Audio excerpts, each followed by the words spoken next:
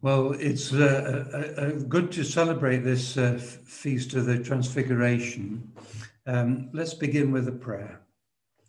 O Lord, open our eyes to see what is beautiful, our minds to know what is true, and our hearts to love what is good. Amen. I think most of us can identify a bit with Peter. We've experienced opening our mouths and saying something when the best thing that would have been to keep quiet. When you've opened your mouth and said something awkward, you wish the ground would suddenly open up and swallow you and save you from the embarrassment of that ill-chosen moment, that ill-chosen word. And just before the event we heard about in our gospel reading today, Peter had spoken up on behalf of the disciples. He said they believed that Jesus was the Christ, the Savior, the one God had promised to send. And when Jesus started to warn them that being Savior meant that he would suffer and die, Peter took Jesus aside and told him, No, that's not how it should be. Jesus had to rebuke Peter. Get behind me, Satan, he said. That may appear very harsh. Peter's unwittingly voicing the temptation that Satan had used when Jesus was in the wilderness. And Jesus could not use worldly methods to become God's king. He had to do it in God's way. Jesus continued to teach them, not only will I die, but if you want to follow me, you must be ready to deny yourself and take up your own cross and follow me. Following Jesus isn't cheap. Discipleship is costly. Like many of us, on that occasion, Peter would have done better to wait until he understood before beginning to speak. But let's remember, who is it that's telling this story? Because the St. Mark's Gospel was accepted by the early church as Peter's memoir of Jesus' ministry. So Peter is telling this story against himself. How honest he is about his own faults. He told the world about his private conversation with Jesus and his need to be rebuked by Jesus.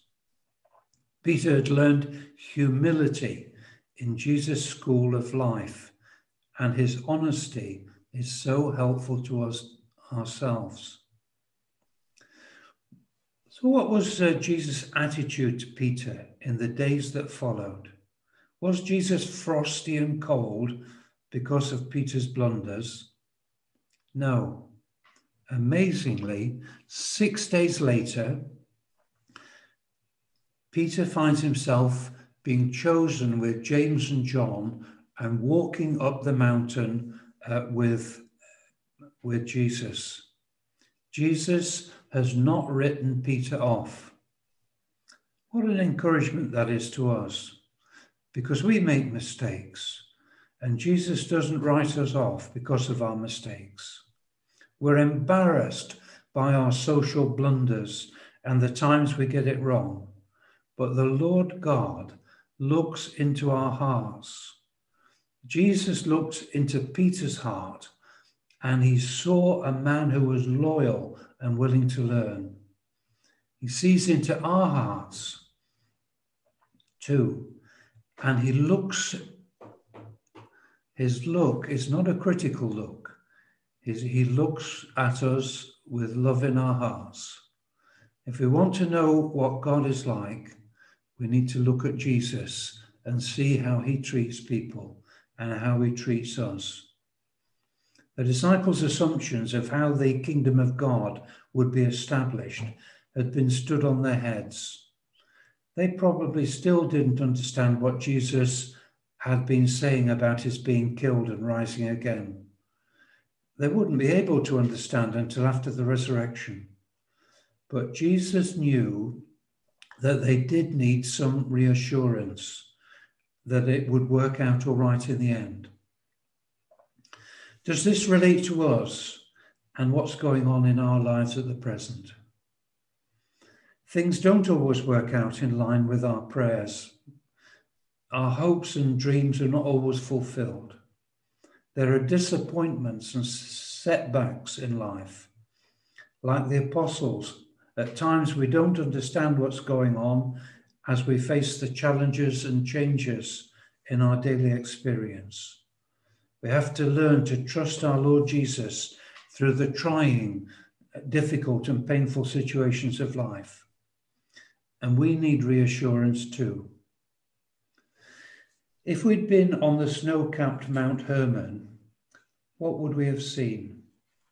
Oh, they were walking up the mountain were Peter, James and John with Jesus. And the disciples were following Jesus.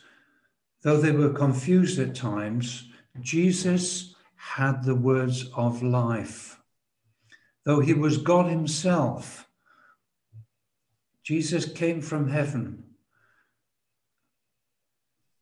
But that was not obvious to the casual observer. They would have seen 3 fishermen and a carpenter walking up the hill. That's what Jesus looked like. Jesus had left the glory of heaven behind. He was born as a man to share our humanity, to become our Saviour. You know, at Christmas time, we sing that Christmas carol, Veiled in Flesh, the Godhead see. Well, on Mount Hermon, Jesus was changed. He was transfigured. Jesus and his clothes shone brightly with light, and Elijah and Moses appeared and spoke with him. For a few moments on the mountain, that veil, the veil of his earthly body and flesh, was lifted, and the 3 apostles beheld Jesus' glory. In the Old Testament, there was a practice to establish monuments, physical monuments, to remind God's people of his interventions, of his faithfulness and his power to save. Abraham built altars to mark the places where he had met with the Lord God. When Jacob was running away from his brother and met with God at Bethel, he anointed a stone and stood it up as a monument to remind him that that was the place where he had met God in the dream and seen the ladder and the angels. Joshua, when he led the people of Israel into the promised land, got the young men to take 12 large stones from the bed of the river, and they erected them as a monument, a memorial on the bank of the river, to remind them that the Lord God had dried up the river Jordan to allow the people of Israel to cross the river safely. Now, this was part of the culture of the Israeli people, of the Jewish people. And Peter saw this moment as precious, and he wished he could prolong it. Peter was not just going to miss an opportunity to mark this amazing revelation on the mountain. He says to Jesus, let's put up 3 shelters. It makes me wonder, did Peter want to establish that Jesus was as important as the old heroes, Moses and Elijah? Put 3 shelters there, 3 little shrines, you could say. Well, a cloud enveloped all 6. The Old Testament cloud of God's presence and God's glory. And God's voice spoke, "This is my Son, whom I love. Listen to him." God the Father spoke to interpret the meaning of the vision, the physical revelation. Jesus was not an equal with Moses and Elijah. He was Emmanuel, God with us. What was the purpose of the Transfiguration? What could it mean? What did it mean to the disciples? What can it mean to us?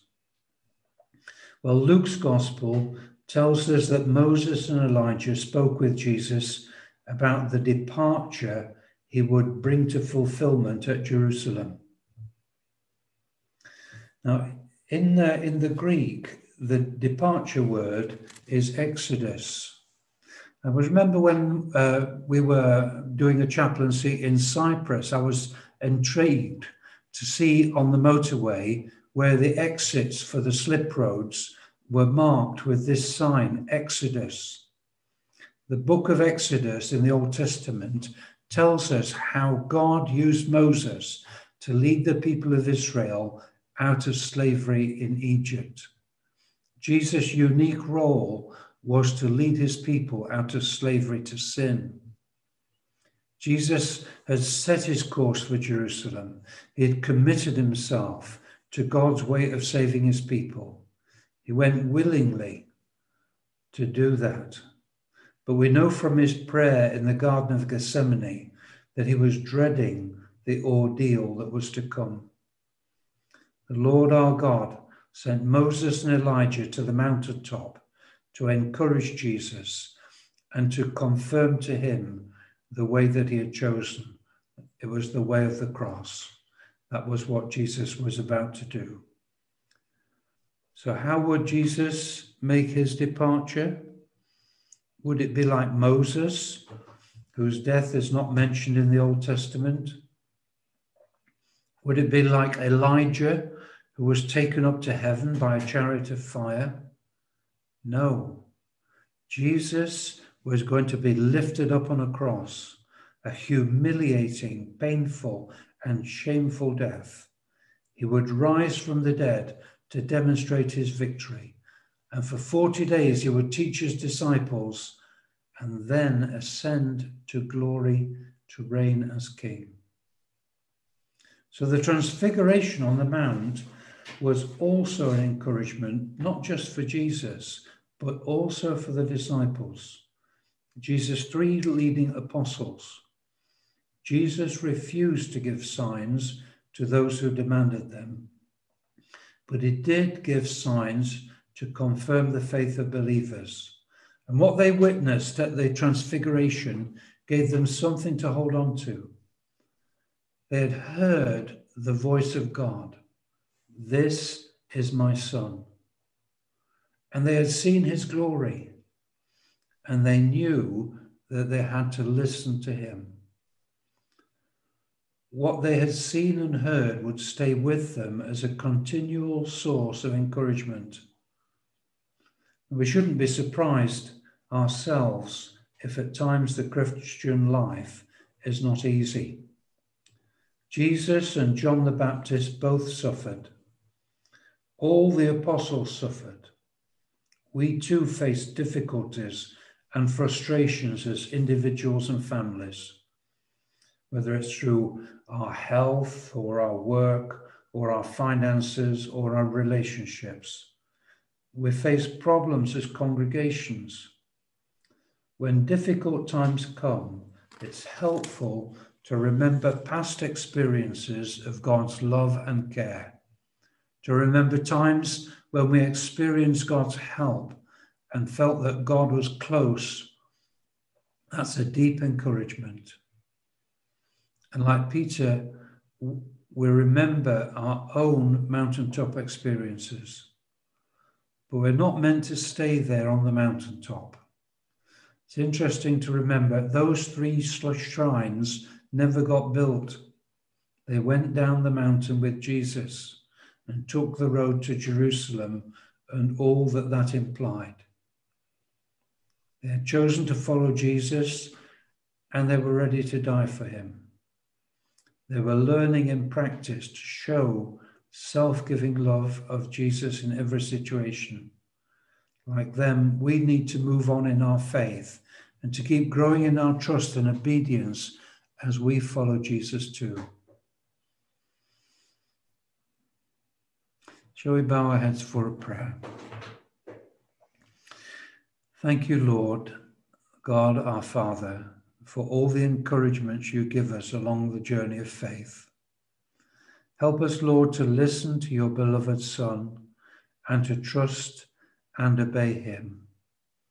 May we be ready to take up our cross day by day and to follow you in whatever situation you call us to live out our lives. Amen.